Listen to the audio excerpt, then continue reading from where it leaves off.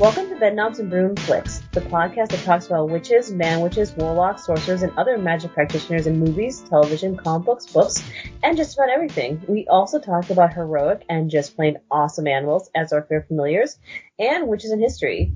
Sorry, this show will include spoilers. You have been warned, but for the love of all that's holy, if you do not know how this goddamn story goes, even if it's not the Disney version, both Disney live and animated versions, I don't know what the fuck to tell you. Anyways, My name is Jane, and clearly I'm a little bit salty at the idea of this being a spoiler.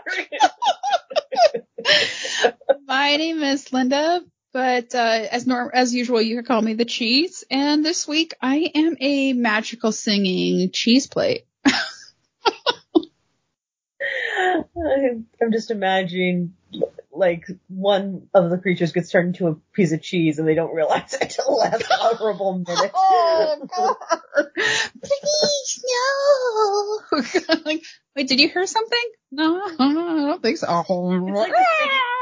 It's like the singing vegetables from, like, the Muppets. It's like, do any of them ever get eaten, or is it just the fact they can sing? They're, like, easily or sausage ignored. Party.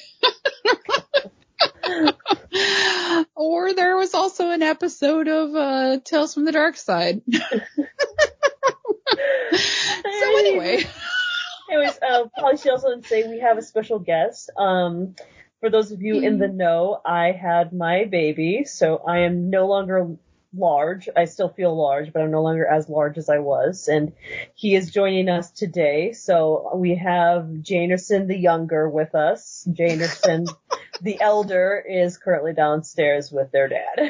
So Janerson the Younger suddenly makes a noise or anything, I will probably pause. But yes, he is here and just sleeping peacefully, and we'll see what happens.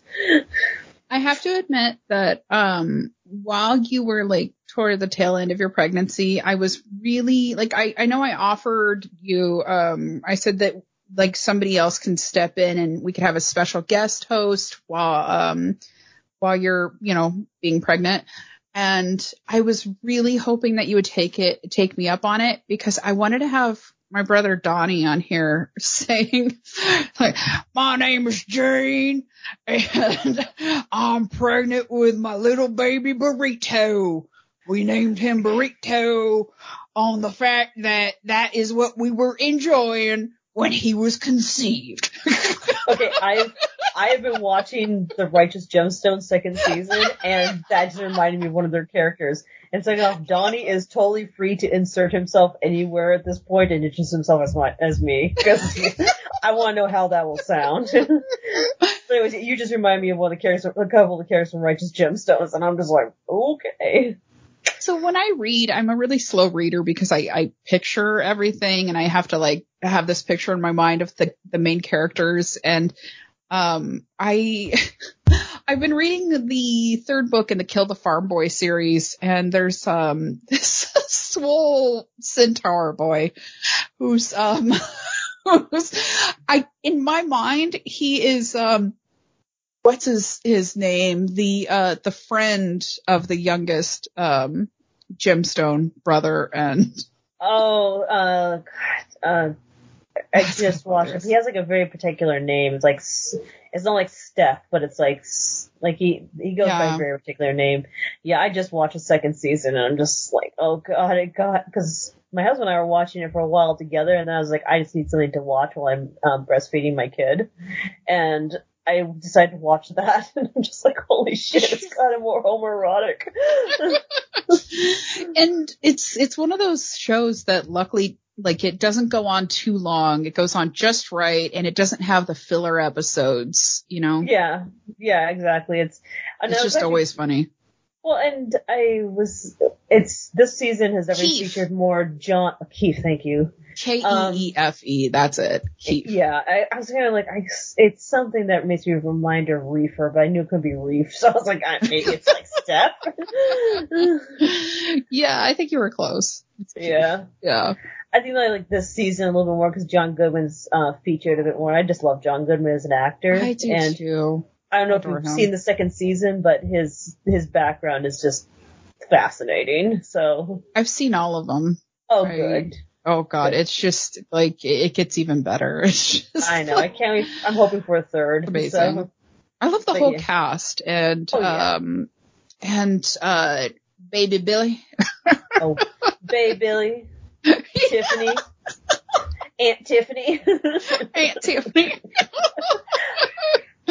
I love the bus. It's like this your daughter? No, she's my aunt. What? Like the bus driver is so Oh God, it's just so good. And that's Walter Goggins playing Baby Billy. Mm-hmm. I love him too, because he is just like as an actor, he's just next level. I just like the fact they had Macaulay Culkin in there just to play his oldest son. Yes, I forgot about that. Another person I love. Yeah, but I'm sorry, we're not. That's okay. We're so distracted. What's the difference between this and any other episode? It's been so long since it recorded, and also it's like I've been so wrapped up. I mean, you spend the first 2 weeks after giving birth, once you get home from the hospital, I have almost worn no clothes whatsoever because it's like I'm because you're breastfeeding. It's like, why should I even put pants on? There's no point in putting pants on. So it's like, yeah, it's putting myself together to do anything was a challenge for a while. I'm only 5 weeks in, by the way, and I'm going back to work tomorrow. I'm sorry. It's okay. For any of you concerned out there for why I'm going back so early, first off, we in the state that we live in, both Linda and I, have a really good paid family leave paid by our state. So it's a decent amount of time, but both parents get it. And so I'm taking my medical leave that's going to be paid by the state. I already took that, and then my husband's going to take his during tax season, and I'm going to take mine afterwards. So also get some bonding time. I'm not going back to work after 5 weeks because somebody's forcing me back. It's just we're organizing this a little differently. So don't worry, I'm not being abused. I want to go back to my office because I got to get stuff done, and somebody's going to stay here, so we're not strapped. So it sounded so bad. I was like, yeah, it's 5 weeks in, I'm going back to work. It's like, oh, maybe somebody might be concerned. It's like, no, we actually are very fortunate and very lucky. Well, and luckily you also like your job too, so. I do. I do love my job, and I'm going to be working from home a couple days a week. So it's not like I'm going to be gone. It's so different from when I had my first, where it was trying to hunt down daycare, and it's 2-3 months old. It's like, why am I doing this to my baby? It's like, we have more time now, so. And I don't know about the other states, but in this state, daycare is one of the reasons that I didn't have kids. Who the hell can afford it? We got lucky with a family daycare. That was the cheapest option we had, and that was very lucky. Family in-home daycare. So, wow. Yeah, outside of that, it's really difficult to find something. Cause it was, I'm pretty sure one of our jobs was basically to pay for daycare, but it's yeah. Anyways. Yeah, because for me, I know we looked at it and it was like, well, at that rate, I may as well not be working because that money would just go into maybe, daycare anyway. So, Carla was saying, well, yeah, you'd have to be a housewife. And I was like, tell me more. Tell me more of this magical lifestyle. It's honestly not a magical lifestyle. I mean, I do not normally like hanging out with people, but man, just being around other humans to have an adult conversation with, that was something I did miss when I was at home. So there was definitely a reason to be at work if you at least need to have an adult conversation. So. Anyways, and also, we didn't want to derail either of our careers, so, especially mine, because mine was actually taking off, and my husband was still working, going back to school. So, yeah, there was a lot of different things there was with my first. Anyways, we're 10 minutes in. We haven't mentioned what the episode is. Hi, we're catching up also. Enjoy, people. We're talking about the Righteous Gemstones. This is called the Righteous Hour. Oh my God, is there a podcast for the Righteous Gemstones? Because I will Did we just come up with an idea? Trademarked. We're doing that. I want to look back at all those episodes and just talk about them.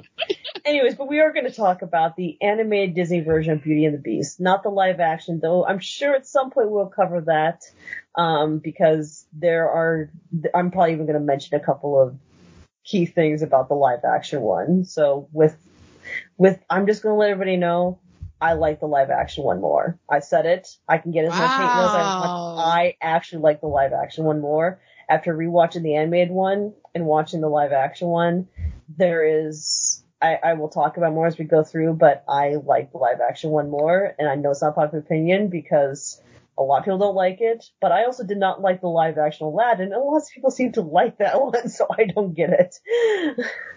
You like yeah, we saw that together, didn't we? Yeah, we did. With the menfolk.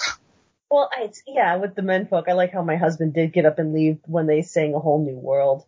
But, I mean, I'll be clear about my feelings for the live action one. I had no problem with Will Smith for live action Aladdin. I felt that the love interest, the actual chemistry between the two main leads was non-existent. Yeah. And it bugged me. Like, they felt so uninterested in each other. So I could not get into it, and it's like they almost overplayed their hand with that one white prince. Like the one white person in the entire goddamn movie. Like, he was almost about to get a show. I feel like the character was actually going to get a show out of this, like a Disney Plus show. Oh. Yeah, no, I know. I was like, okay, I think we took the wrong message out of that one. But that's my also my feelings on live action Aladdin. I honestly did not care for it. I've never rewatched that one versus like live action Beauty and the Beast. I've actually watched a lot of times and have enjoyed it. So do you know what it is about the live action one that you like more? A better development of Belle's character. She's a lot more, I'd like to say that she is more in control of her own destiny, it feels like, in this one. So she's better developed. Gaston is strangely better developed, and it's more entertaining to watch him and LeFou's interactions. I think that I like Kevin Connolly's portrayal of Belle's father. He's a lot more, even though this father clearly, Maurice in the animated version, clearly does love Belle. But there's a really great scene in the live action version where Chris Connolly's Maurice character basically tells Gaston, because Gaston's trying to like smooth him to convince him to give Belle's hand in marriage. He goes like, "You will never marry my daughter." Like, it is the most forceful thing where he realized that, Gaston's also asleep, whereas Maurice kind of doesn't seem to see that Gaston's kind of a dick in the animated version.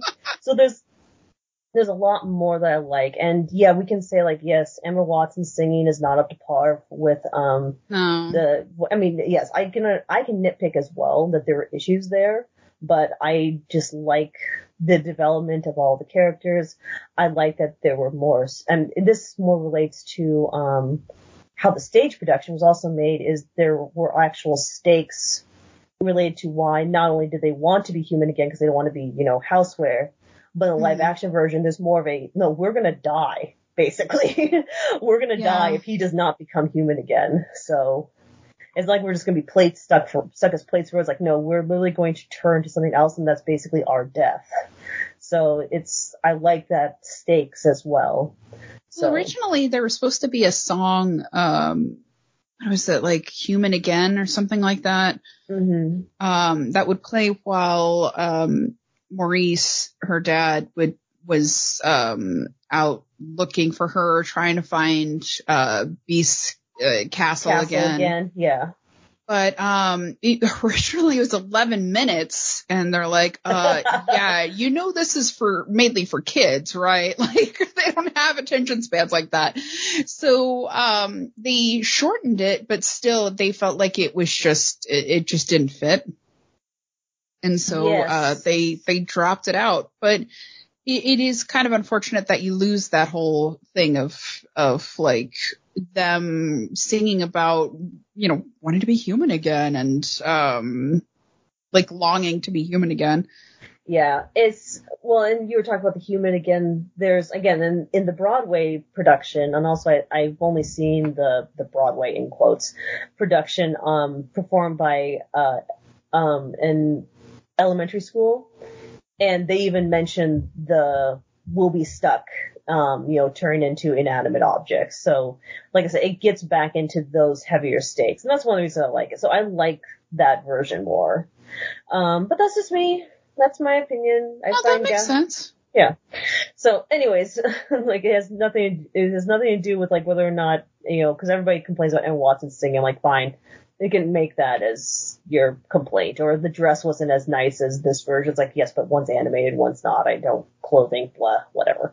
I have to admit, like, I'm not a very girly girl, but like, ever since I was a little girl, I wanted a wedding dress to be like her golden dress.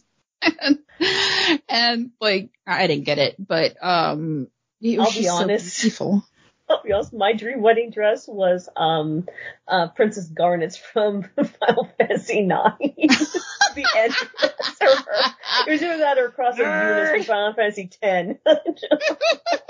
So clearly I had different dreams. I was like, my wedding dresses look like that in my head. So.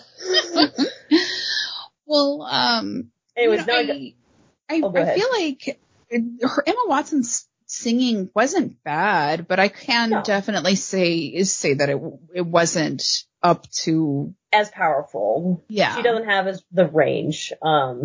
So it's and also even like some of the, Lemire and Mrs. Potts, even though again, the reason we're doing Beauty and the Beast is because the late great Angela Lansbury passed away, and, her rendition obviously of, Beauty and the Beast is absolutely timeless and beautiful. I almost want to call her Emma Potts. I was like, no, that's not a goddamn name, you idiot. And speaking of which, while we're at it, we were going to do a deep dive on Dame Angela Lansbury, but we already did that in our first episode. I know, it's like, yeah, because we're kind of honoring the fact that, yes, she has passed away, and it was a very sad day. She's done so much. I mean, I'm probably also going to mention Sweeney Todd in here at some point because, goddamn, I love Sweeney Todd so much. I will listen to that any day of the week because that's probably one of my favorite performances of hers. And she's just amazing. And if you want to go, I know so many podcasts are like, don't listen to our first episode, please. But really, if you want to hear more about Dame Angela Lansbury, then listen to our first episode. It's on Bedknobs and Broomsticks. I think we called it Eggland's Best. Yeah. I can't even remember why we did. I mean, because of her name. Her name was something like Eggland or something like that, yeah. Oh, yeah. I mean, I just remember that's where we got, what's that got to with my knob? Basically, that's stuck. Yes. It's really? You guys, anyways. I think it was my birthday. Jane got me a lot of awesome things, but one of them was this bumper sticker that has an outline, a silhouette of her character in Bedknobs and Broomsticks on the broom, and I think she's got a helmet on, and it says witches fighting Nazis since. Yeah. Oh, so fucking great. I know. I try to do my best. I mean, I'm still, I think right now the one I'm proud of stuff has nothing to do with our podcast, but the Chicken Daddy's calendar was oh my God, that's amazing.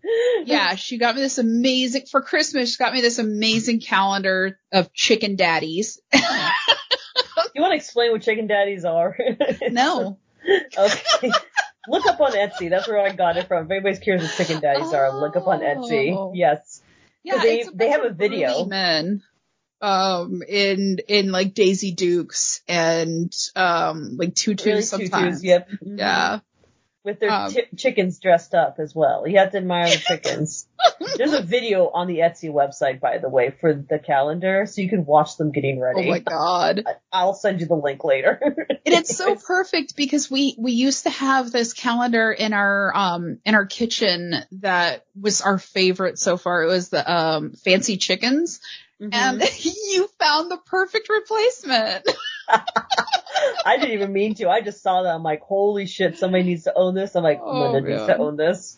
She Anyways. also got me an awesome Nicolas Cage ornament and a was it like a lawn gnome?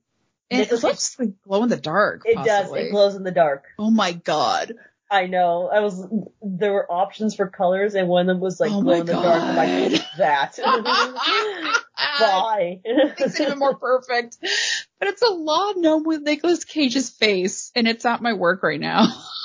I mean, you're the one who got me the gnome holding a, 9mm riding a unicorn with a cat. I mean, what the fuck?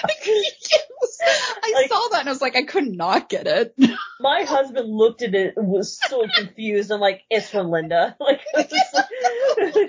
try to make sense of it. Because he was trying to go where the fuck did this come from? And I'm like, Linda, God, don't ask. Just shh.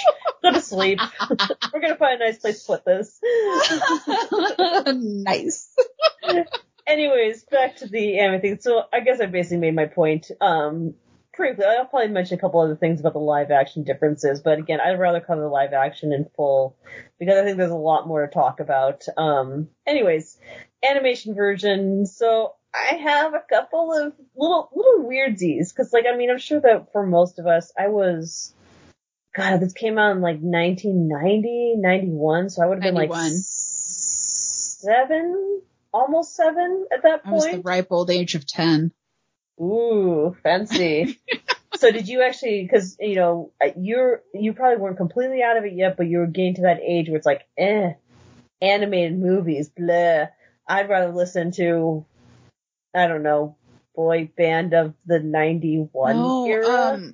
I was a strange little girl because I was not I was not into boy bands. I couldn't stand boy bands, and all my friends were all my friends were into was it the Backstreet Boys and all that, but me, I was just I like Oingo Boingo.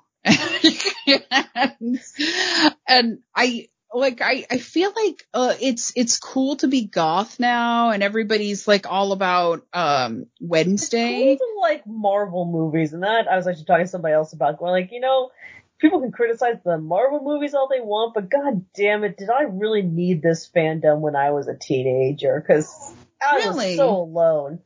Oh yeah, no, I was not how many people read comics in high school or middle school? So now that this exists, I'm just I don't care how bad they are. I'm here for them just because it's everybody's so spoiled. The fact oh well, now they exist and we're gonna. It's yeah, you can criticize some of them and nitpick, but god damn, we did not have this when we were kids. So enjoy what you're getting right now on this one. Exactly.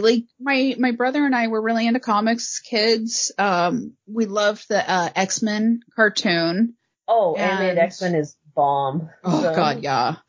But it was not cool to be the nerd, and now it is, and it's just the world's turned upside down. But and you're right with goth. Same with Wednesday. It's especially I've been rewatching the Addams Family. Me too. With Raul Julia and Angelica Houston and everything. I love Raul Julia so much. Oh, I do too. And even in Christina Ricci, I'm just I'm finding so much love for them right now. They're oh my god, these are great movies. Yes. And Angelica Houston, it was just, I don't know, the casting was perfect. Oh, but, yeah. Well, I even have my own. Oh, go ahead. With Wednesday. Because, it's been a long time since I've liked anything by, oh my god, Tim Burton. Oh, yeah. No, Tim Burton has a lot of ups and downs and a lot of downs lately. So I agree. It's been really hard to be really, guys? And it's so hard to beat the Addams Family of the 90s that you and I love, because the fact that they even made a sequel that was good. Yeah. Eat me. I think of that every Thanksgiving. I think of the Pilgrims, and I think of Pugsley dressed up as a turkey singing "Eat Me." I just think of Wednesday's speech where she's like, "No, we will not drink." I mean, it's just, and it's so cringe. Do not trust the Pilgrims, especially Sarah Miller,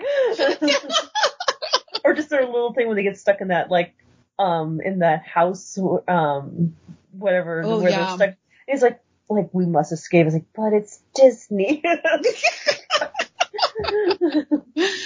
But yeah, it's kind of like that. When I was a kid, I was like Wednesday before Wednesday was cool.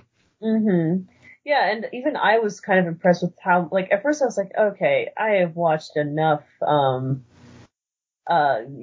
I mean, because you make fun of me for liking things like Vampire Diaries. CW shows. Exactly, and I was like, and to me, I was reading this going, like, it almost sounded like another kind of CW show, and there was some things in there I was like, Yeah. especially with it being based in high school and everything, it's like, yeah, it's getting kind of CW-ish, but still enjoyed it, so I was like, but I didn't think you'd like, because I was like, I wonder if Linda would like this, because there's a lot of CW type feel to it as well.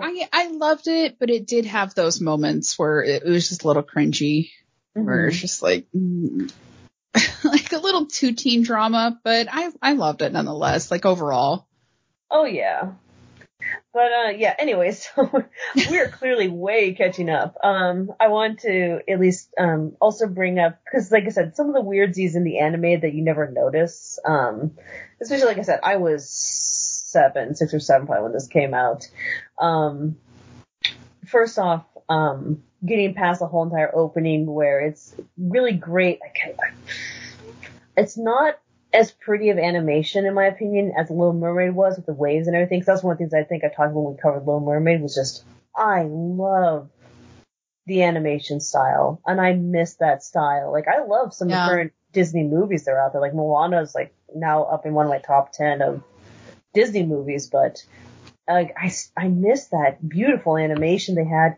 And Beauty and the Beast, when it opened up, it didn't feel as pretty as Little Mermaid did with the waves and everything, and maybe that's just kind of the scenery they created. But there's still such a, I don't know, like a non-refined cleanliness to it that don't get with current style animation.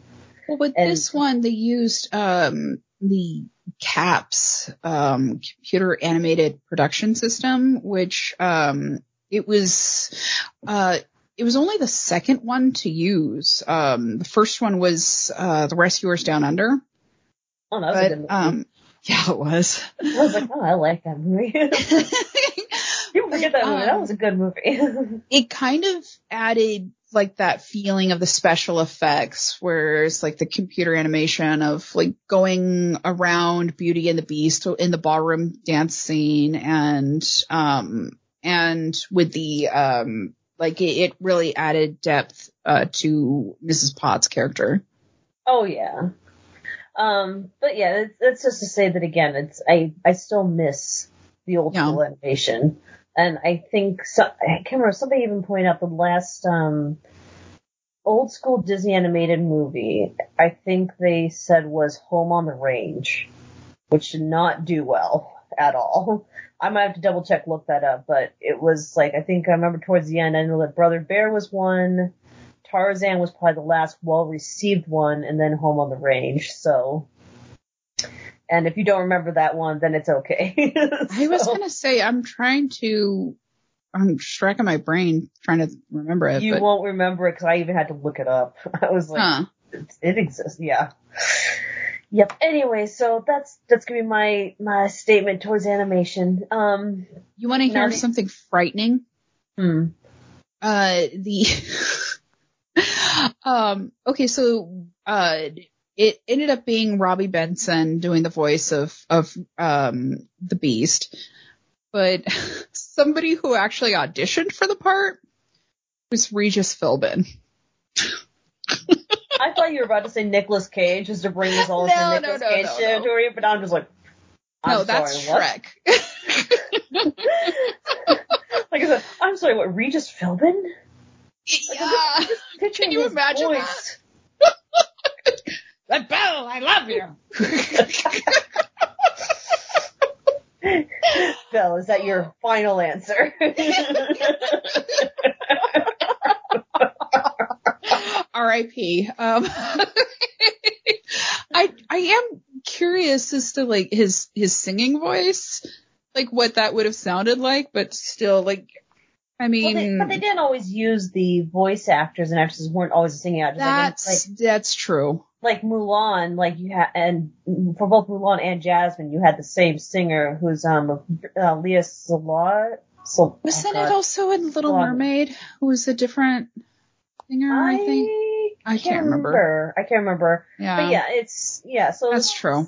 It's not always like that. I mean, yeah, we've come to a stage where the like say Mandy Moore does the voice of Rapunzel in Tangled, and also obviously the singing voice because it's Mandy Moore. And Tim Burton used Danny Elfman, one of my favorite people. For Jack. Yeah, for a couple of his like singing characters. So yeah. Well, I want to believe that I read that the voice actor for Jack wouldn't sing, and I think he even said that, but I can't remember off the top of my head. So, but there's definitely you can, if you repay attention, it's like, there's kind of different, almost like pitch, I feel like, between talking Jack and singing Jack.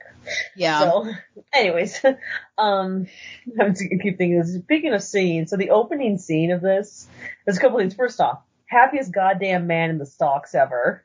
When she's walking through town and she's saying bonjour and they're all saying bonjour back. He's in the stocks and he just tips his hat to her and goes, bonjour. He's like, happiest goddamn man.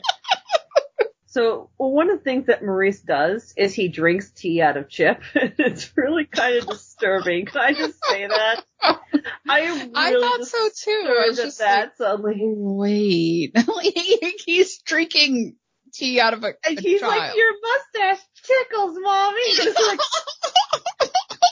I'm not comfortable with this. I need an adult. I was like, I need an adult now. And then, like in the live action, doesn't do that. Something they do something else, and Maurice does not drink out of the small child cup. So, which is not what it sounds like. It's so much worse. But also, I was curious because, while Cogsworth is talking to Maurice, he's also like turning Cogsworth his crank or on his clock, and I'm thinking, what would that be in real life? Like, if he was a human, like, what the fuck is he turning? That's not his crank. That doesn't work that way. In a matter of speaking. I had some thoughts about Maurice's interaction with the talking things, and that's again, I think one of the reasons why I like the live action is Maurice's reaction to the random inanimate objects talking to him was a lot more real, whereas Maurice in this one's like, he is really fucking chill for these household objects talking to him. It was like, this is normal. I want to know how this shit works. Like, you're an inventor, but there's a limit to how much you should understand how this fucking works. He should probably be screaming at the top of his lungs. Yes. Well, one surprise, I didn't realize Jerry Orbach voiced Lemire. Yeah. That was kind of, I was like, that's kind of cool, because, I always loved Jerry Orbach in Law and Order, and that's kind of how I was so used to hearing his voice, to hear him kind of do a bastardized version of a French accent, of course, but I guess at least put in an effort to at least indicate that he is in France, where this is supposed to be taking place, and to also be the only one who, except for in the opening scene of Bonjour, is the only one who actually uses French words. I mean, there's a character named Bimbette, right? I mean, or two, I think they call Bimbette. They're the Bimbettes. They're the three girls and stuff. Which, by the way, at least one or two of the three girls was, voiced by the actress who was, I can't remember her name. She was the actress or the voice actress for, the bus driver in South Park. Oh, the one who unfortunately, who sadly committed suicide. But yeah, she was that voice actress. So I was like, really? Especially when you deal with that shut down and shut up, like to be instead of one of the Bimbettes and everything, where it's nice and sweet and sing-songy and stuff. So yeah, it's just random little tidbits. But yeah, Jerry Orbach using a bastardized French accent, but at least his character actually was using French words. It's something I noticed midway through when, I think he actually says basic, French, exclamation, phrases, but still, it was like, at least there was an effort there. Everybody else is like, whatever our accent is working for us. So, yes, I had a couple of those. I was like, oh, I didn't realize this. And I have other questions that came up in this. And this could be for both the animated and the live action. Why does the Beast want a prisoner? Like, yeah. I mean, like, it's like, even if, like, in live action, it's because Maurice steals a rose. In this case, it's because he trespassed. But, like, I mean, unless you literally are just going to, I don't know, let him, like, starve to death in prison, it's just more trouble for you. Like, just kick him out. Like, make sure he doesn't talk, or I don't know. It's like, I just questions. Questions I had. It's like okay, so I mean, it goes back to the original version of the story, which is kind of long, so I'll condense it. But it was written by French novelist Gabrielle Suzanne Barbeau de Villeneuve, and published in 1740, where a widower merchant with 6 sons and 6 daughters must have had a great marriage. Sorry, it makes me think of a Monty Python sketch. Anyway, he falls upon hard times, because he's a merchant and his, fleet, is, like is caught in a tempest, and, they've all sunk. And so now his family is forced to live in poverty and actually work for a living. And his youngest daughter, Beauty, is like her siblings think she's just this moron because she's trying to bright side everything and be like, hey, it's okay. It's really living in poverty's fun. But sometime later, the merchant hears that one of the ships in the trade ships actually survived the tempest, and so he's like, "Oh shit, we're gonna be living the high life again." And so he sets out to get the goods from that ship. And by the time, so he asks all his children, what would you like while I'm out? What do you want from Diddy? And Belle says, Beauty says, I would like, I don't want any gift, Diddy. Your love is enough. And he says, now come on, you've got to choose something. Or else I'm just going to get something for you anyway. And so she says, okay, I want a rose. Just a single rose. Why does your daughter sound like an elderly woman? Can I just pause? I don't know why. It's like, oh, Diddy. Oh, Diddy. I certainly would love a little rose. To the producers, you're talking to Max Bialystock and trying to seduce him. Maybe. But shout out to our Mel Brooks fans. But so he sets out, but he when he arrives at the port, he finds out that all his creditors have taken the ship over and basically seized everything on it to pay off his debts. And up to this point, it's like, yeah, really, it's very much keeping with that theme of Court of Thorns and Roses, where like you can. And that was her inspiration, was the idea of an expanded idea of Beauty and the Beast. So yes, another series we should probably cover at some point in the Magic Users realm. I wouldn't mind that. Yeah, I really enjoyed that. But I did have opinions about the men. But anyway. So, we all had opinions about the men and just the relationships of how these relationships are built. Yes, which Sarah J. Maas, are you okay? I think this should basically be the title episode of all of them. Miss Maas, you okay? Blink check twice. Out our episodes on Throne of Glass. Throne of Glass for that, because we do go into that. But anywho, so he's basically having to go home empty-handed. But there's like, he's on his way home. He gets lost in a storm. And so he takes shelter in a castle that he finds along the way home. And it seems to be abandoned and empty. So, but there's a lot of food and drinks that are on the table that look like they're just set up for a guest. And totally normal to eat that food. Yeah, I mean, that's what I would think. Like, this is kind of like the live action as well. This is where the live action kind of picked up to that similar idea, where it comes in, looks abandoned. Just fresh food out. I'll like, you know what? I want this castle to be mine. Yeah. That's basically what he does, because there seems to be nobody there, although there's fresh food and drink on the table.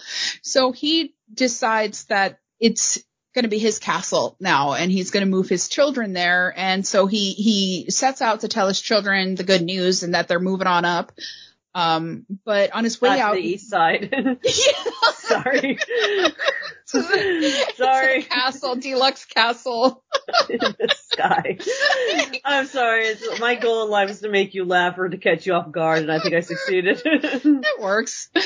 But on the way out, he sees this beautiful rose garden, and he's like, "Oh, right, I promised Belle a single rose, and if that's, like all the other kids wanted unreasonable shit, like, Daddy, I want a pony."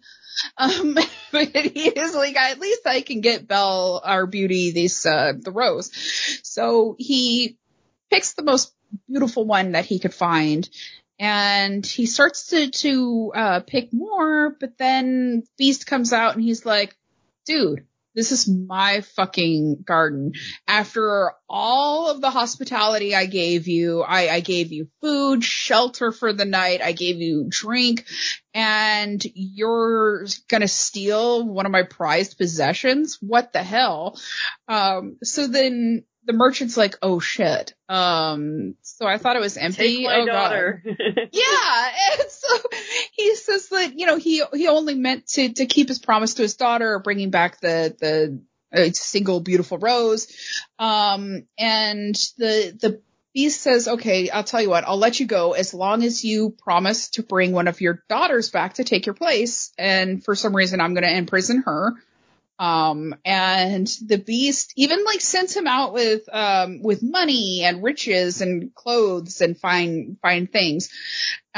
So when the merchant returns home and he tells his kids like what happened, the sons, they want to go to the castle and kill Beast. And the older daughters are like, hell no, I ain't going.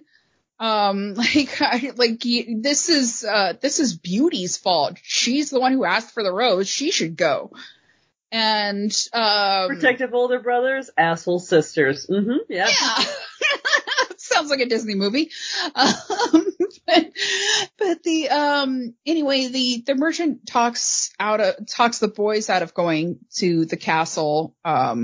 But I need strong boys to stay behind. Yeah, I guess so. But Beauty was like, you know what? I should go, and I don't want him coming for you. So she decides to go back to the Beast, or go to the Beast, and he's very kind and welcoming to her. He gives her a life of luxury. And after really getting to know him, she realizes he's not really a beast.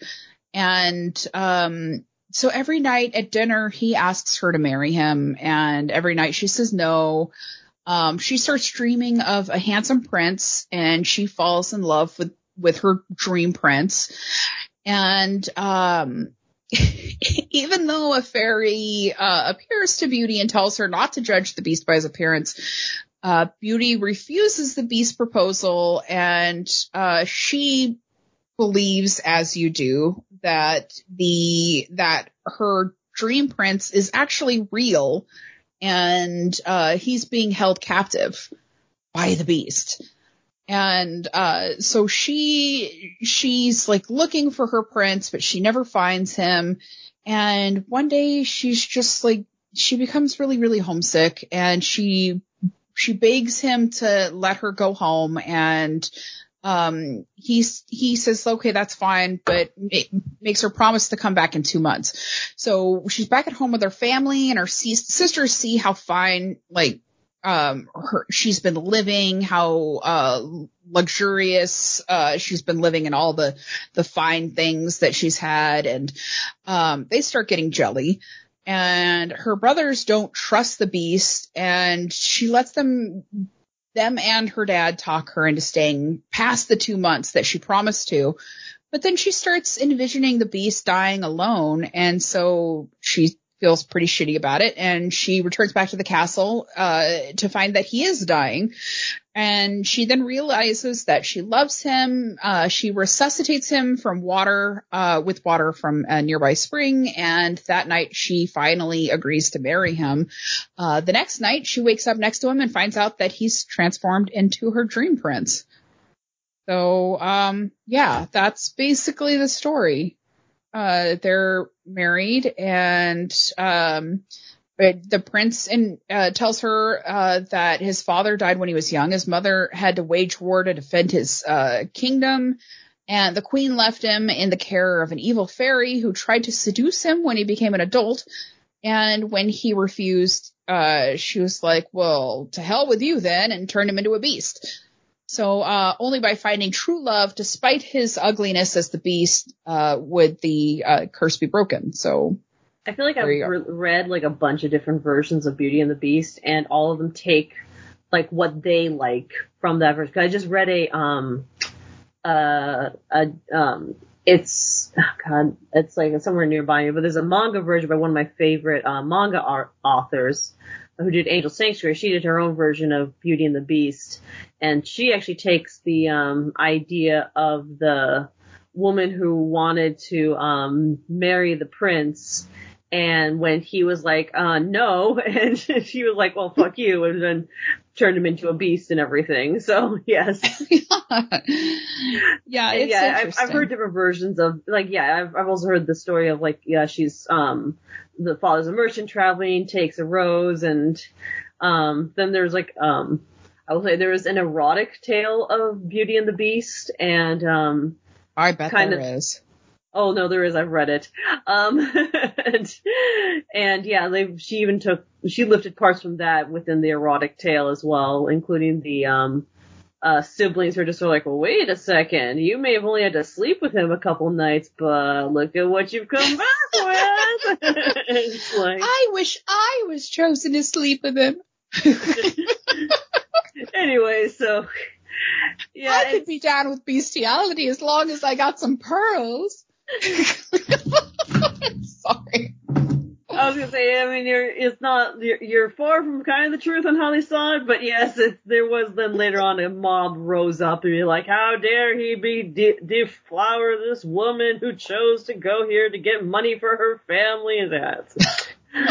Oh yeah, there's a lot of stuff out there. Anyway, so yes, I guess the answer to is, but I mean, for at least the crime that Maurice committed in the movie, it's a little bit like, why keep a prisoner? It's just more work for you than anything else. Like, and during this time, by the way, Gaston, my God, is he awful in this one? He is just an awful, awful character. And I've read write this down. He says, well, it's about time you got your head out of those books, and I don't know how it ends because I put into my lap. Jesus. Oh yeah, yeah. But I mean, he also says it's not right for a woman to read. Soon she starts getting ideas and thinking.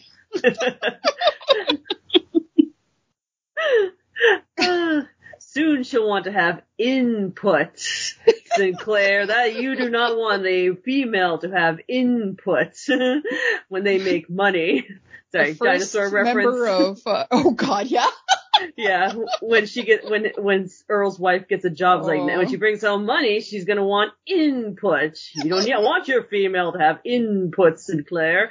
It's been so long. Oh, I rewatch that every so often on Disney Channel as well. Welcome to the things that I cycle through a few times just to entertain myself. But yeah, no, just him about to assault Belle in her house before she like opens up the door, and it's like everybody just treats him like he's like the best. And I've seen people write about, you know, how awful Gaston is as a villain. It's like, it's not like he's horrible or magically, like he's basically a version of what exists in real life and still does exist in real life. You know, where like people love him, and the one girl who's like, no, I don't like him. They look at her as if she's insane. They gaslight the shit out of her, being like, well, why don't you like him? It's like, he likes you and he's so handsome. It's like, cause he's a tool. And it's like, but he's so handsome. It's like, tool? Handsome. It's like, tool. Actually, almost rapist, considering what was about to happen at the house. So, yeah, it's... Yeah, and he's definitely like a men first sort of guy. Oh, yeah. Oh. But I do have some questions also about Gaston, and again, another reason why I like the live action version. I like oh god, Luke Evans, I want to say the actor's name. I love his portrayal of Gaston. I mean, it's just so fucking funny, along with Josh Gad as LeFou. And it's only because of that one scene where you know, Gaston's about to lose his temper, and LeFou goes like, think of the war, go back to the war. think of the widows. He's like, yes, widows.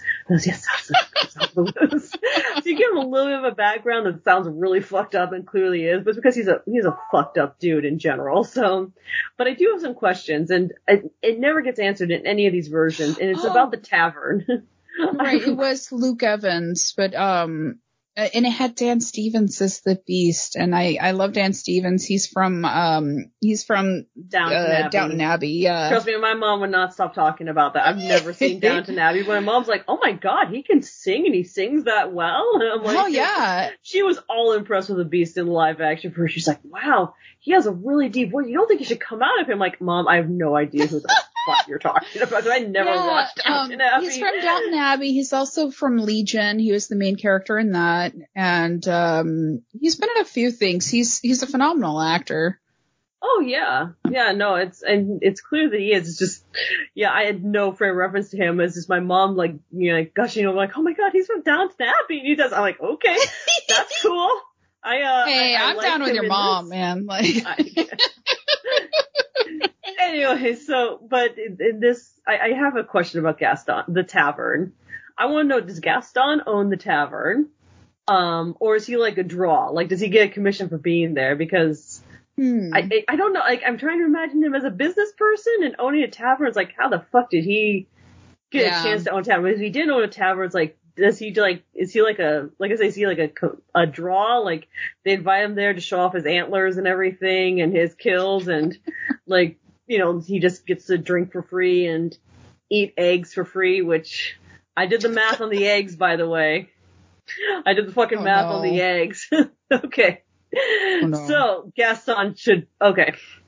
1 egg, on average, is about 75 calories with 6 grams of protein. 4 dozen eggs is about 3,600 calories with about 288 grams of protein. 5 dozen is about 4,500 calories, and that's 360 grams of protein. So, first off, just the calorie count alone is insane, if you know how much calories you should honestly eat on a given day. But that is a shit ton of excess protein. So I don't think Gaston has had a good dump in a while, and most likely has kidney stones. Based off of if that is how many eggs he's eating in a day, on top of whatever else he might actually be eating, and I do not think he is lifting enough to justify that. Because just 2 grams of okay, I have seriously, like, I went on a health streak. Like, I paused the movie, and I started doing massive calculations.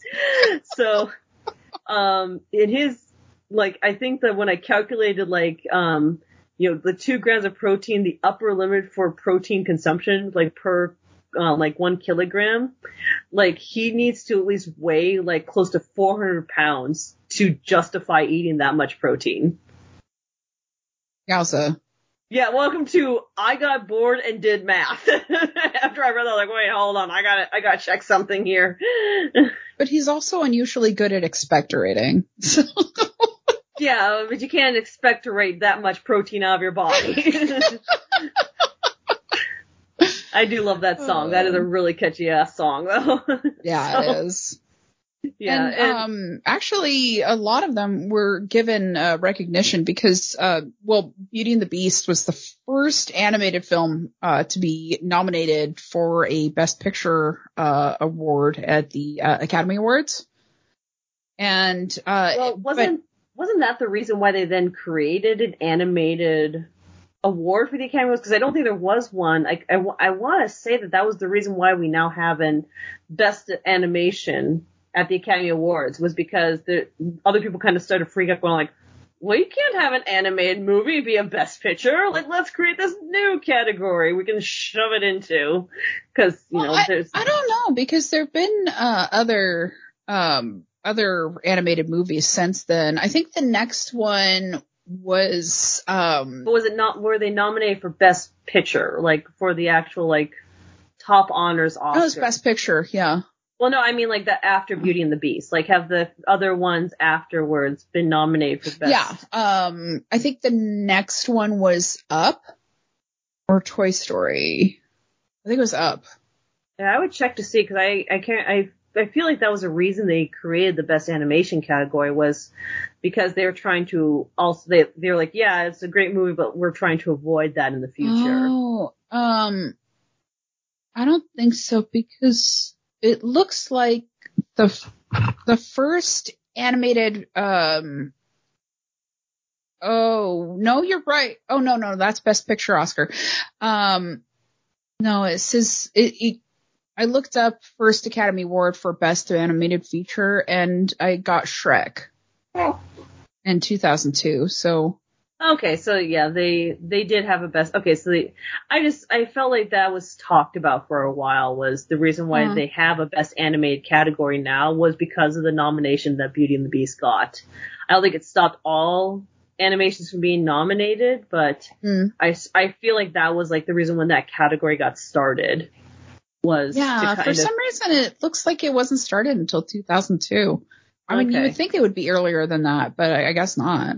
Yeah, to me, I've been trying to argue this, especially when it comes to, say, like, a lot of, maybe not for, full-on animation quality, though some of them are very beautiful, but I always think that, especially with Japan and anime, is they have discovered a way to tell stories in animation form that are really good stories and I think need to be recognized, but they never seem to get as much recognition as they deserve because they're animated. Grave of the Fireflies obviously is something that I think about first, and then of course there's a lot of Studio Ghibli movies obviously. But even some of the TV shows that they come up with, some of them are just good stories, but they never seem to get the same recognition because it's like, oh, it's animated. Like, why should we... I feel like it's the same thing with comedy. For the longest time, it was hard for, like, a comedian to win, like, Best Actor or Best Actress. So I feel it.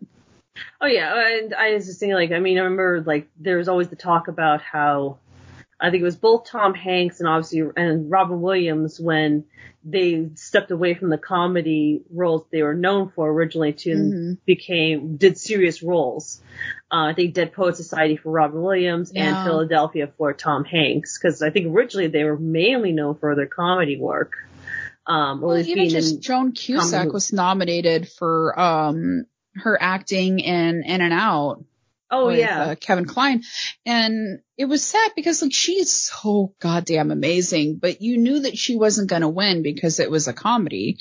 And sure enough, she didn't win. Yeah. Well, I would also argue that I think that the South Park animated movie deserves the best music for the award, but it's like I think that the Academy just looked at a lot of the lyrics and were just like, no. It's like, no, they honestly just like, that was probably one of the best musicals I have ever seen. Blame Canada. Yeah, but even like, and Robin Williams sang it. Speaking of Robin Williams, it's great. He performed it, and they just covered their mouths when they had to say the F word and stuff, and that was it. But it was like, yeah, which one do they sing, that would have been appropriate. Like Trey Parker and Matt Stone both showed up in a J-Lo dress. Oh yeah, no. Trey Parker showed up as the J-Lo scarf dress, and Matt Stone showed up in the Gwyneth Paltrow pink dress and everything. I think they even said that they were like high on acid. Like they dropped. I think they said they dropped acid for that. So it's like that makes sense. Yeah, because I think they were like, we're not going to be doing any acceptance speeches. So yeah, let's just go out and do this. Although they did, I think, because I think it was, they lost to Phil Collins for Tarzan, and they spent a couple of, there are a couple episodes where they rip on Phil Collins, although to be fair, Phil Collins now deserves to kind of be ripped on just because of kind of who he is. Because he's kind of a dick. He's kind of a dick. And that wasn't even that good of a song. But anyway, Beauty and the Beast also won for Best Sound and Best Score. Mm-hmm. And actually, no, I don't think it won for Best Sound. It was just nominated, but it did win for Best Score. And Best Song, it won. It was up against the title song won, but it was up against Belle and Be Our Guest. So, yeah, they did pretty freaking okay. Oh, yeah, no, it was, I mean, this is why this was the golden age of Disney movies is, you know, because they had obviously the, like they had like their Snow Whites and their, and Peter Pan and Cinderella were obviously the beginning stages, but then they started to fall. They had a lot of lackluster ones, I think right after Pinocchio. I can't remember the age of the movies, but I think it was right around that time. And so suddenly like Little Mermaid and definitely Beauty and the Beast and Aladdin just really caused them, like, that's why this is called either the golden or silver age or the revival of the Disney movie. So. And it makes sense, yeah. Oh yeah, no, it's like, they did a lot of really great stuff during this time. I think it was Little Mermaid, this, and then Aladdin, wasn't it? Yeah, it was, the order was Little Mermaid, Beauty and the Beast, Aladdin, then The Lion King, which, you want to talk about things that just blew people out of the water, and then, oh god, and then came, Pocahontas, I think right after that, and then things start to fall apart. Yeah. Followed by, I think after that was followed by, either Hunchback and then Mulan picked it back up, but yeah, it was kind of starting to wane at that point, so. But speaking of the other Disney movies, there are, the movies kind of bookmarked by, recycled, I guess, scenes from other, Disney movies. The first scene opens up on a scene of the castle through the woods, and there's a deer, and it kind of like it turns its head, and that was the scene from Bambi. That's Bambi's mom. Oh. And then it's Gaston the Hunter. Wouldn't you be surprised? I mean, that would be perfect. Like, Gaston is the reason for Bambi. It's shared universe. All Disney movies are in a shared universe. I have figured out the formula, everybody. We're gonna find it. In the tavern, they just needed to pan over, and you would have seen like her mounted head. Making orphans. Got dark. I was gonna say, like, I know that Disney was recycling scenes for a while because they were like losing money. Like, there are scenes, if you look at Sword and Stone and Jungle Book and Robin Hood, there are a lot of God, I loved Robin Hood. Oh, I did too. But okay, so here's something to watch. Go watch Robin Hood. Watch the scene where they're singing the Prince John's the Phony King of England, and the dancing between Little John and what's his name, Maid Marian's Clucky. The dancing between That, and then go and watch The Jungle Book and watch I Want to Be Like You and Balloon and the exact same movements. And then there's also a scene where Mowgli is also his movement, whichever one came first. Mowgli and Arthur from Sword in the Stone are literally like the animation is exactly muted. It's because of saving money on the cells. They just had to animate over the characters. Yes, you actually notice these things. I remember noticing that as a little kid and was just like, oh, they just really like this dance move. But it's like, no, there's a reason for that. And it was when Disney was really losing money. So. Wow. Yeah, so recycle animation, but I don't think that was the case in this one. But at the same time, reduce, reuse. You can close the loop, Disney. Anyways, the final scene that they kind of recycled was actually they retraced that scene with the couple dancing at the end after the curse has been broken, and it's the prince, no longer the beast, and Belle Adam dancing, and Adam. Hey, let's be fair. A lot of the princes don't get names until we look it up later. So that's true. But yeah, they're dancing at the end, and that was actually retraced from the wedding scene of the couple dancing in Sleeping Beauty. Oh, okay. Yeah. Like, pink. I guess waste not, blue. want not. Yeah. But so anyway, one of the things, because I like to point these weird things out, little weirdsies. So. Let's talk real quick about Mrs. Potts, who is Angela Lansbury's character. Again, beautiful voice, absolutely, she made this character her own. I have a couple questions, though, about Mrs. Potts. Okay? And one of them is, because she's clearly the mother of Chip. I think they did her dirty, because, at least with Emma Thompson in the live action one, she looked like she was the right age to be the mother of a young boy that was Chip's age. In the end of this, they made Angela Lansbury as Mrs. Potts look like she should actually be Chip's grandmother. Yes, I thought that too. It's like, wait, why? How is she his Chip's mother? But apparently, it's because Chip wasn't originally supposed to be the character, like a big character. He was, I think for comic relief, they were going to have a music box.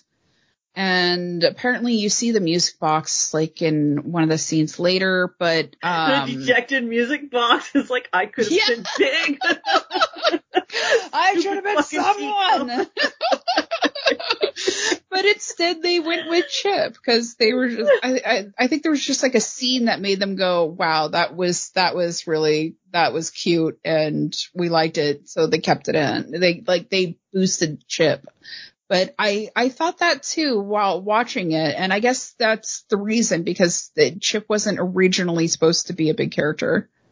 Well, is that also the reason why he's supposed to go into the cupboard with all of his other brothers and sisters? Because that's a lot of fucking teacups if Mrs. Potts is his mother. Yeah. I was where's his dad? But did she give birth to all those teacups? Because there was a lot of fucking teacups in that cabinet. Okay, I'm sorry, but goddamn, she doesn't hang out with the other girls. Look, every parent has a favorite child. I'm sorry to say this, but it's true. She doesn't have to rub in all the other kids' faces. He's the one who gets to lead the cover, or they're all Chip, and she. Oh man, yeah. Also, I was also kind of disappointed when Mrs. Potts, who I'm assuming is a ceramic thing, she jumped onto the top of a burning stove. I'm like, okay, one statement on how you make tea. No, is all I'm going to say. That's not how it works. She would crack. I was thinking that too. I was like, have the animators never made tea? No, that's the answer. A microwave? What that tells me is no, they have not ever had tea. They are living off coffee. This is how you make tea, right? You put the porcelain jar on there. Yeah. You heat it. It's called a teapot, right? So. Hey, hot. Oh yeah. So and like little other things that I want to point out. So first off, the Asylum voice actor, the Asylum owner, the voice actor is the same voice actor who does Judge Claude Frollo. Because his voice like really cute, clued in when he's talking to Gaston. I was like, why does that voice sound really freaking familiar? And he is, God damn, I should have looked it up in his name, but he did a lot of voice animation stuff. He also did the voice of Anubis in Gargoyles for the one episode there. So yeah, he did a lot of like background, not even background, but like, minor characters, a lot of Disney animated stuff. So yeah, he was well known. He passed away, a little bit ago, but yeah, he was just very, like, I love character actors. I love character actors. I love voice actors who do like a lot of stuff. You just sit there and go like, yeah, I recognize that voice, but it's like Allison Janney. I love her so much. God, she's just amazing. Every so often I'll watch Drop Dead Gorgeous. Yes! Carlo has never seen it, and so What's wrong with you not showing that to Carlo? Well, okay, so here's the thing. Like, I decided I'm a hoarder, so I tried to get rid of a lot of the DVDs I had, and that one was hard to get rid of, but I figured, like, well, it's got to be streaming everywhere. No, it's not. I learned that lesson the hard way, too. It's not fucking streaming anywhere. And so, like, I was lucky because I told, like, my brother and I were talking about it, and I told him how I couldn't find it anywhere, and I, like an idiot, gave it away to the Goodwill. And luckily he had a DVD of it, and so we watched it, and so I fixed that situation. I was just good. You have to see this because it's brilliant and it's so quotable. Oh yeah. I love that movie so much. Me too. It's just so fucking amazing. Like, in fact, I just quoted it earlier today where I was recording Cage's Kiss with the boys, and nobody introduced themselves. So I was like, who are you? Who are you? It's a little game we play. Who are you? She's skinny, Amber, not deaf. Deaf. Jesus Christ. I think what I love about that movie the most is Becky Lehman's the only one who just, like, Denise, I don't know if it was Denise Richards' choice or the creator's choice, but she's the only one who does not have the northern Minnesotan accent like everybody else is. And she's just like, no, I want to use my regular voice. Oh, and also his name is Tony Jay. He was also Shere Khan in the Tailspin animated show, which was a really great show, by the way. Like, yes, again, this was also during the same time of the golden age of Disney movies as well. They also had a really great, like, Saturday morning offer, like DuckTales and Rescue Rangers and Tailspin. Like, just around this time, like, they were just on fire. And then and Darkwing Duck. Oh God, I've been rewatching every episode of Darkwing Duck. Darkwing Duck. I love Darkwing Duck. Me too. He was the Grim Reaper. Tony Jay was also the voice of the Grim Reaper in Darkwing Duck. So yeah, he's been all over the frickin' place when it comes to a lot of the Disney TV shows and stuff. So he was very well known. He passed away in 2006, unfortunately. So yeah, and it was after a surgery that sounds like something happened. They were removing a non-cancerous tumor from his lungs, but unfortunately afterwards he became critically ill. So he passed away months after the surgery. So it's an unfortunate thing. But yeah, he was so well known. The fact that his voice is kind of like sprung out, I was like, again, it's like such a small minor role and so evil sounding. That's why I was like, I know I've heard that voice before. And I was like, oh, nope, there it is. There it is. That's where I heard it from. So. And speaking of which, this also had Kimmy Robertson doing the voice for the Feather Duster. Oh. It's like the stereotypical, like, sexy maid who's like the Feather Duster. But Kimmy Robertson was from Twin Peaks. She was the secretary for the police department, police office. Oh, okay. Yeah. So, a couple other things that I thought was kind of funny in the animated version. Oh. Oh, okay. Sorry. Well, first off, like, I find it strange. I think that maybe this was like a mannerism thing that they just wanted to have him do. But the fact that the prince forgets how to use a spoon. Yeah. I just thought that was strange. It's like, yeah, it's been a while. If he just sits there and goes like, well, I'm a beast, I'm going to act like a beast. But then it's like, when he's using a spoon, it's like, okay, I'm sure you remember how to use a spoon. It's like, really? Did you always eat like this as a child as well before you returned to a beast? And then, okay. I guess he's been living for a while on his own. He's just like, fuck it, why bother? Well, not on his own. I mean, he's had talking true, okay. objects and, you know. But, like, he didn't care too much about what they thought, so he's just like, fuck it, I'm gonna lean into this beast thing. True. And one other thing, I want to say something about LeFou. LeFou is goddamn devoted, because, like, Gaston left LeFou outside of the home of Maurice during, like, when winter started to come in. And in the end, of course, it's like this cute little, like, joke. It's like, oh, haha, LeFou's, like, a snowman and everything. He should be dead, obviously. He disguises himself as a snowman and comes out, like, looking blue as shit. So now I have a new theory on LeFou.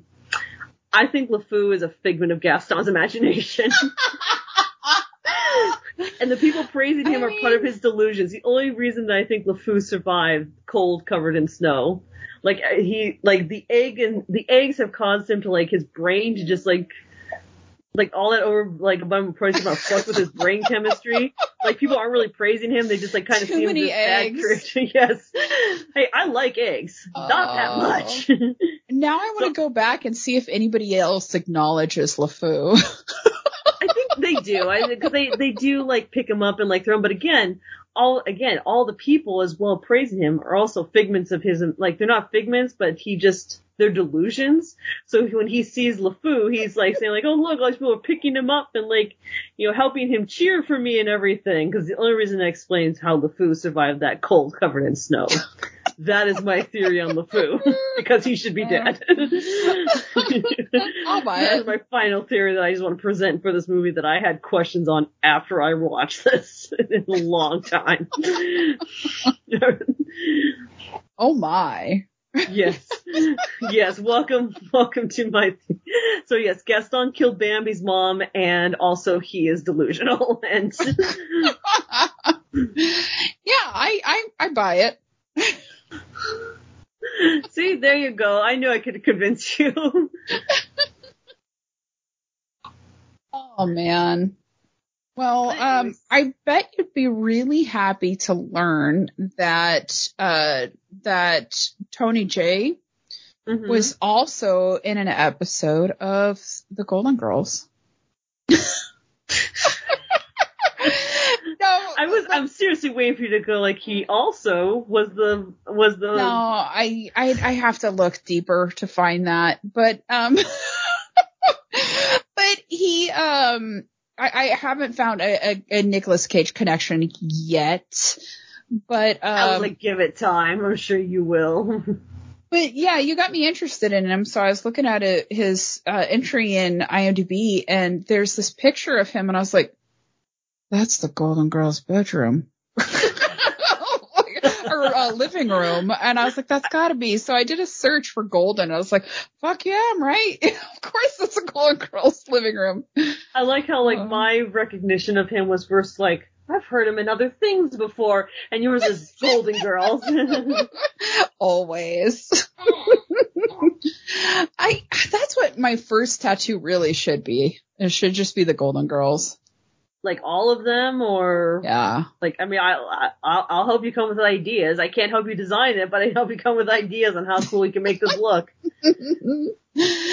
Oh yeah. Actually, my other idea was to have a skinny version of me in like a what do you call it? Like a chain link sort of like bikini with holding up a sword to the lightning. Wearing a Viking hat.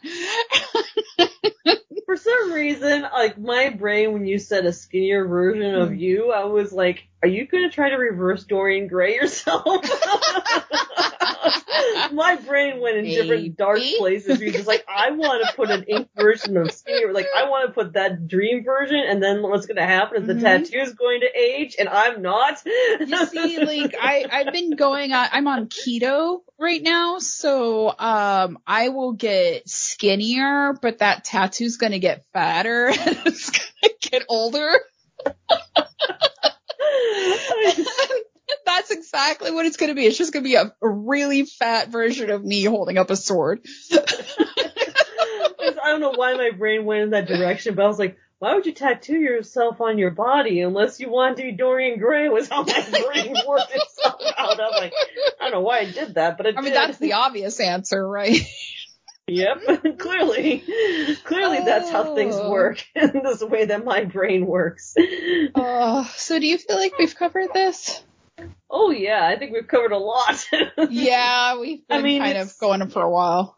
Oh yeah, I mean, well, it's on top of also pausing to change diaper and everything else. True. But I mean, it's a movie that a lot of people know, a lot of people obviously love. I know that the debates obviously between the animated and live action is very ongoing, and I don't get involved in those for the most part. I have my own opinions about the live action versions in general versus the anime. There's some that I'm looking forward to being live action. There are others I don't get it. Lion King.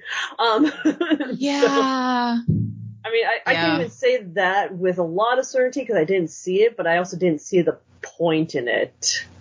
It's not like you got animals to actually talk. Yeah, exactly. You know, I think the reason why Jungle Book works so well is at least you have like a human anchor to be that anchor for the CGI animals and make it work. Versus like at least Jungle Book did have John Oliver in it, so. Well, no, Lion King had John Oliver. Oh, that's what I meant. And sorry. Zazu, yes. I was like, who was he in fucking Jungle Book? I mean, he had Bill Murray as Baloo in Jungle Book. I remember that. Wasn't Idris Elba also Shere Khan? Hell yeah, it was. Was it, though? Am I misremembering that, though? There were 2 different Jungle Book movies that came out about the same time. Maybe he was in one of them. Okay. Like, I'm not, like, completely off my rocker on that one. But, yeah, it's, like, I don't mind them. I know a lot of people are just sort of like, oh, like, how dare they? Just like, yes, it's a cash grab. I get it. Like, they're trying to find a way to make money. Guess what? That's every single goddamn company out there. And Disney right now basically owns everything. I mean, Disney is kind of evil. I mean, it definitely has evil roots, and greedy roots, but I mean, it's just another fucking movie industry, so. Oh yeah, well, I mean, even like company. Right now, like people are having the debates of, you know, like with, I mean, I don't plan on seeing it, but the sequel to Avatar, it's like everyone's like going like, oh, it's making all the money, it must be great, and everyone's like, it's such an awful, like the original movies suck because of the, like, yeah, and I'm usually fall into that category of the original movie wasn't that great, except for visually it could be pretty, but it's basically like Fern Gully or Dances with Wolves. I'm of that category, so I don't care to see the sequel. But at the same time, like, you know who the winner is? It doesn't matter if, like, you know, like, oh, like, this one outgrossed all these Marvel movies. Like, you know who wins in all this category? Fucking Disney. Disney owns Avatar. Disney owns Marvel. Disney owns Star Wars. You know who's winning? Fucking Disney. It's okay. Fucking Disney, yeah. They're doing okay. Yep. Yeah, I feel you. So yeah, like the live action, like, okay, yeah, go ahead, complain, you know, sometimes they're good, sometimes they're not, you know. I have my own feelings about Mulan as well, was something where that was one of my favorite animated ones, but I also have issues with the animated one. It's different. It's very different from they definitely try to appeal more to the Chinese roots of the story while still, unfortunately, over-westernizing it. It's like, I knew what they were trying to do based off of the story and everything, but it's like, yeah, you guys, you westernized Chinese roots suddenly, so yay, go you. It didn't do well either way. So. Well, we should cover Princess and the Frog at some point, but, Well, we should also cover the live action Mulan, because it actually does have a witch in it, strangely enough. Yeah, but, and even then, but there are things I could say, like, yes, the live action did better than the animated version. even though I love the anime, it's my favorite Disney movie. So I can be honest about these things. It's like, yeah, it's, so to me, it's like, yes, I enjoyed watching this again. I obviously now have an adult sense, you know, similar to when we watched Little Mermaid, and I'm like, okay, King Triton, not a great dad, but he does make some points. You are still a child at the age of 16. Yes. Yeah, I kind of wish they would have, like, made him more of, like, a human American dad, where he, like, she's going around with the shell bra, and he'd be like, cover your chest. and I'll be honest, I'm looking forward to live action Little Mermaid. I think that it's going to be very interesting. I think that the only one that they can't, you know, replace is Ursula, because, yes. I mean, talk about an amazing fucking character, you know, so it's like, and, you know, you can love Melissa McCarthy all you want, but it's like, no, you can't beat that performance. You know? I do love her, but, I know that Lizzo was, I had auditioned for it too, and I would have loved to have seen that. And like, I've seen her singing, Poor Unfortunate Soul. It's fucking amazing. And even Melissa McCarthy was like, wait, how did I get this over you? At least she recognizes, which is amazing, because a lot of them are just like, hey, I got it. It's like, no, it's talent. Recognize the talent. Yeah. It's going to be hard to beat, but again, it's going to be hard to, in my opinion, to beat the original, because it's probably one of the best animated Broadway performances of a song you could ever have. That's how I see Poor Unfortunate Soul's animated Ursula do it. It's like, it's so amazing. But it's like, you know what? I also still look forward to this. I think it's going to be interesting. How they've sometimes, from the animated to the live actions, how they've expanded some of the characters has actually been, you know, I think refreshing. You know, I would like it that if they are going to do this live action Little Mermaid, if they actually give Ursula a fucking background. It's like, she's the one villain who I wish they would do a live action villain movie for. So it's, and there are all those piss babies out there being like, oh, but the Little Mermaid's not supposed to be black. It's like, she's a fucking mermaid. Like, what? Like, she's part fish, so should she be pale? Like, see-through? What do you like? No, what you should do is show them the original concept of what a mermaid should look like, and go like, you really want to go down this route? You want to go down this route? We're gonna go with your opinion. You win. Let's go with the original. She's gonna have fins everywhere. Don't ask about where the gills are and everything else. Oh, I guess we should release these poor listeners.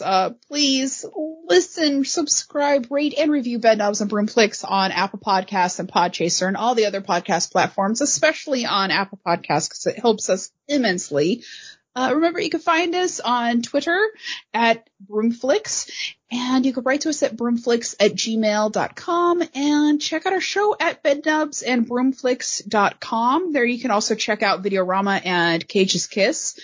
Last but not least, if you'd like to help support us and a local bookstore while purchasing a book or movie, please purchase through our affiliate page at bookshop.org/shop/Broomflix. That's BROOMFLICKS. Remember, we've got the links at the end.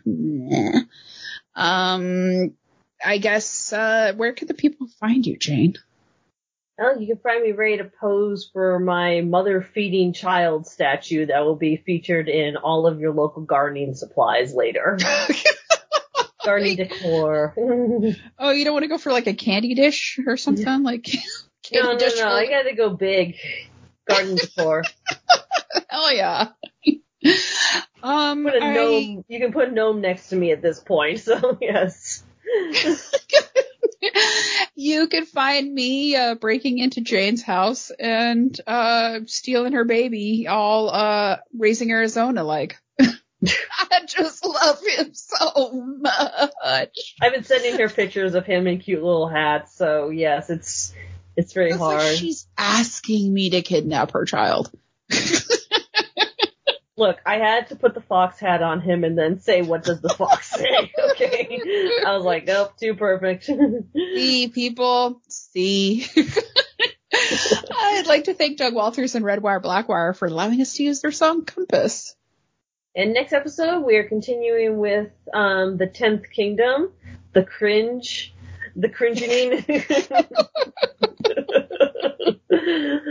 Yeah, it's not the cringiest yet. I still think the cringiest was her singing, we will shear you. Yeah, we will shear you. Although I did just remember a very cringy moment that's coming up again. I'm just like, I can't tell Linda about it because, oh my god, it's really bad.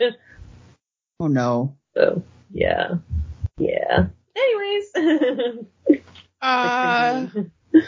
Yeah, looking forward to it. But speaking of which, I just watched The Birdcage again with Diane Weiss, and oh god, I love her in that movie so much. She's fucking amazing too. She's adorable in that movie. I love that. Oh God. Yeah. Especially up against Gene Hackman as like the two ultra conservative parents and everything to this young woman. Oh, so good. Anyway. Okay, yep. So, I guess until then, what's that got to do with my knob? I mean, is this an animated talking knob? Obviously, it sings. Oh, is it like the knob from Alice in Wonderland? Is this like our next connection? Or like that was the one that didn't get turned back into a human and he ended up in the Alice in Wonderland thing, and so now he gets his like face grabbed by like young girls. Oh my god, that sounded really gross what I just said out loud. Yeah. Look, Alice is a child, okay? We would just like to apologize for... My brain tends to wander.